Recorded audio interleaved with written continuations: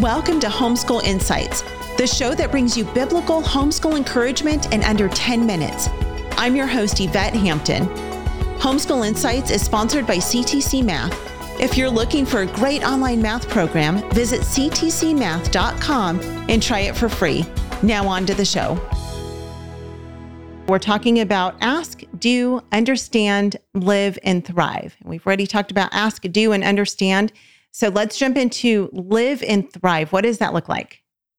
So when I worked for the college, I had a wonderful president of the college, and he would stand up in front of people and he'd say, in the 1930s, the Germans were the most educated people on the planet. And he would pause and let that sink in. And he'd say, that was not a great deal for the rest of the world. And his point there was that education cannot exist all by itself. Like it's part of something bigger. And if you lose sight of that, it's a really bad deal. And so this is an acknowledgement of that. And so we would say, look, you have to be educated for something. And you have to be educated to live, not to get a good job, not to make a lot of money. And look, especially not to become rich, famous, or powerful. I think those things are much more in God's providence than most people think they are. And that people that are rich, famous, and powerful have been in places and situations and timing that is not unique, that is unique to them and not common to the rest of us, which sounds to me more like a providential thing than something they did all of themselves. And so we teach our students for live. I said, there's two things that I want you to know. The first is I want you to be people that have resilience because you live in a culture that despises resilience. You live in a culture, if you've read the Coddling of the American Mind, this would be kind of the textbook secular viewpoint of this, that says, there's these things that are taught, which is what doesn't kill you will makes you weaker. So if you insult me, it damages me in a way that I can never recover from. That you should always trust your feelings, and that there's good guys and bad guys. You should be a good guy. And, now that's a secular viewpoint. And from a Christian standpoint, we would say, no. That's completely crazy. You cannot trust your feelings. Your heart is desperately wicked. God disciplines those he loves. Being in the desert is like being in God's living room. And so Dr. Myers just did this in our last event. And so there's an aspect of being trained there. And then finally, there's this aspect that, you're both good and evil, right? I mean, your heart is wicked. And so there's not good guys and bad guys. And I tell our students, you never get the privilege of fighting orcs. You never get this situation where, there's somebody ultimately evil. We have to always see people as made in the image of God. And so when we teach them, we say, look, if you understand this, then understand something else. To change the world, and I'm really passionate about this, so I want to kind of get on my soapbox again here and really push this hard through to your viewers. To change the world, and to your listeners, to change the world does not require you to be rich, famous, and powerful. But that is what our churches often tell us. That's what the world certainly tells us. To change the world means being ordinary in an extraordinary way. And if you think about that, when somebody rich, famous, or powerful changes the world, it's because they did something that causes somebody to live their ordinary life in a different way. And that happens much less than you think. And so therefore, if you have the opportunity to change the world, that means you have the opportunity to be extraordinary at what you do now. And I tell our students, here's the good news. You can change the world today. Here's the bad news. You just heard this, so you're on the hook to change the world today. You have to start.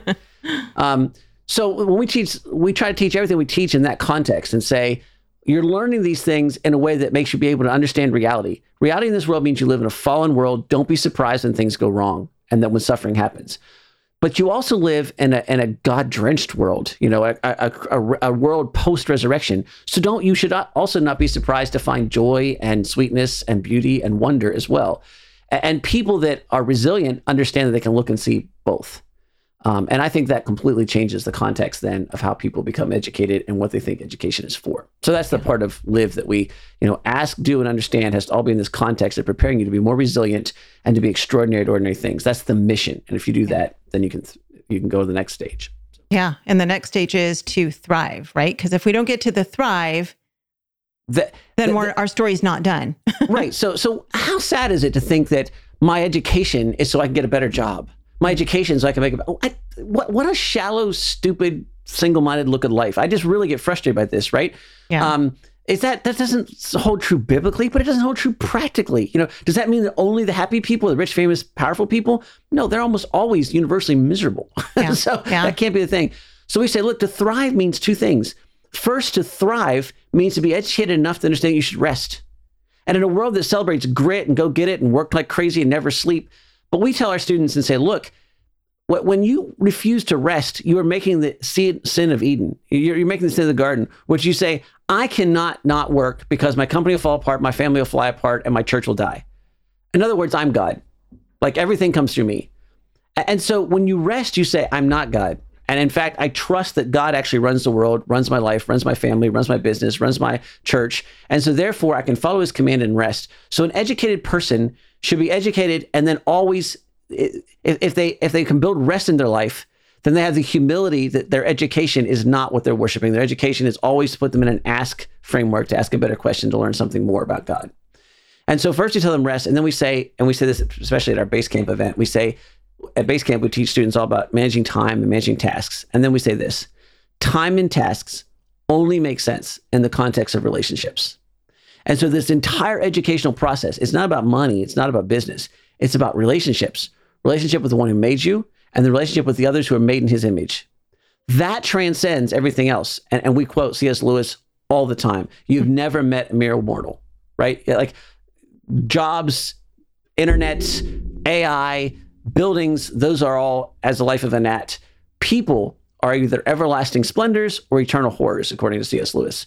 And so consequently, an education that misses that for everything else is an education that's not only not useful, it's dangerous and evil. And education has to point you to something that actually matters. Well, what matters? How about people made in the image of God who are immortal? Yeah. That matters. Nothing else does in that context and compared to those things. And so everything that we do has to point to, have I taught you how to be humble enough to rest? And have I taught you to use everything you've learned to better your relationships with the one who made you and with the image bearers that you live in the presence of?